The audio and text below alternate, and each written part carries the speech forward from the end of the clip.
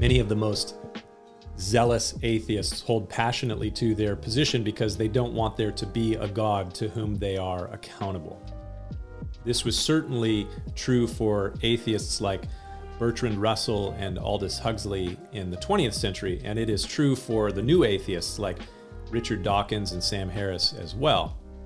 Harris often speaks on the topic of hard determinism as opposed to free will. He does not believe that we have free will. And for Sam Harris, this is the perfect out on moral responsibility, because if you are determined to act as you act, then you cannot ultimately be held accountable for your actions. If you could not do what you did, then you ought not to be held accountable for your actions. That's basically his view. And it opens up a Pandora's box effectively when you're talking about the legal system. But again, that's another issue altogether. Now, clearly, this is not the view or the worldview of the Bible-believing Christian. Although there are more and more believers, especially in the U.S., who are being attracted to a reformed theology that many times argues for both a soft and hard determinism. But again, that's another conversation for another day. The fact is, as you read through the scriptures, it would be difficult to not see the very clear teaching of the Bible that we are individually responsible for our actions, and we will be judged on the basis of those actions at a future point in time after death. And one of the passages that teaches this is found in Hebrews 4, where we read these words: "For the word of God is living and powerful and sharper than any two-edged sword, piercing even to the division of soul and spirit and of joints and marrow, and it is a discerner of the thoughts and the intents of the heart." If you've been around a Bible teaching church or you've read through the New Testament, you've probably come to these verses before. And these verses are very important as it relates to the power and potency of the Word of God. The word for word there is the Greek word logos. And Jesus, the Gospel of John, chapter 1, opens by telling us that the logos of God, the Word of God, became flesh and dwelt among us. This is the incarnation. And so this is a powerful verse speaking about both the Word of God, Scripture, and the Word of God, Jesus, and speaking about his power and his potency. And a lot of people stop there. They should keep reading, because the very next verse says, "And there is no creature hidden from his sight." The Logos. There's no creature hidden from Jesus' sight. All things are naked and open to the eyes of him to whom we must give an account. All things are uncovered and exposed before Jesus, the one to whom we must give an account. So the Bible teaches moral accountability before a moral lawgiver, and this is often where the atheists resist. Why? Well, it's no secret that we, human beings by nature, are rebellious.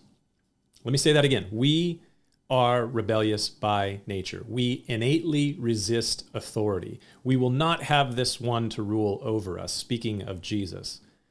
But whether we submit to his authority or not, he is revealed in the scriptures as the King of Kings and the Lord of Lords. He is still the authority, whether we acknowledge or accept it or not.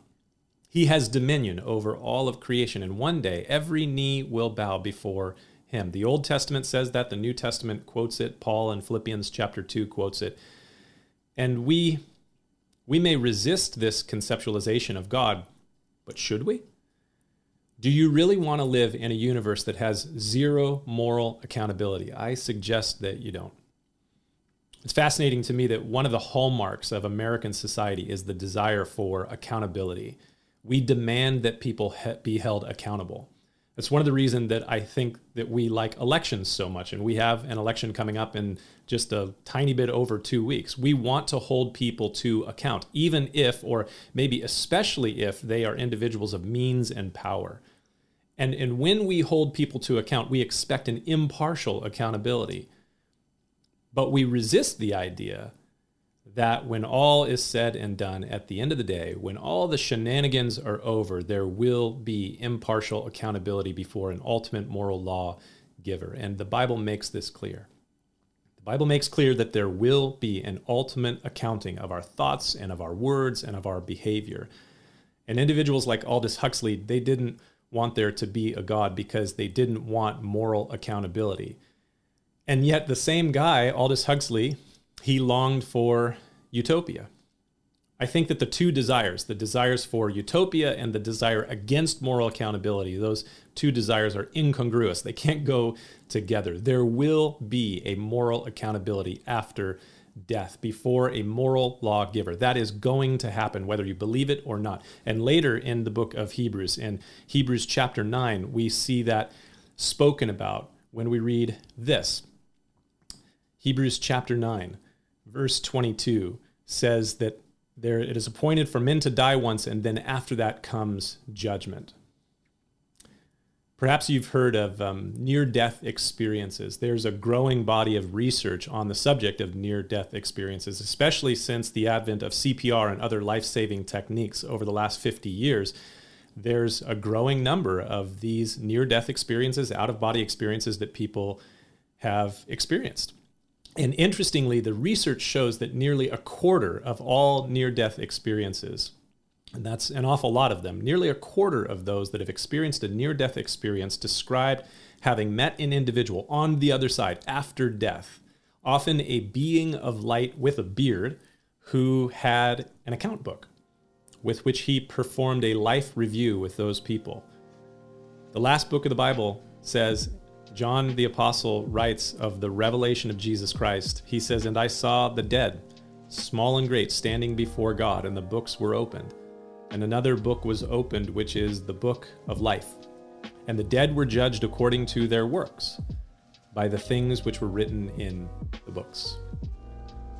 That's interesting. And something to think about as you pour your coffee this morning. See you next time.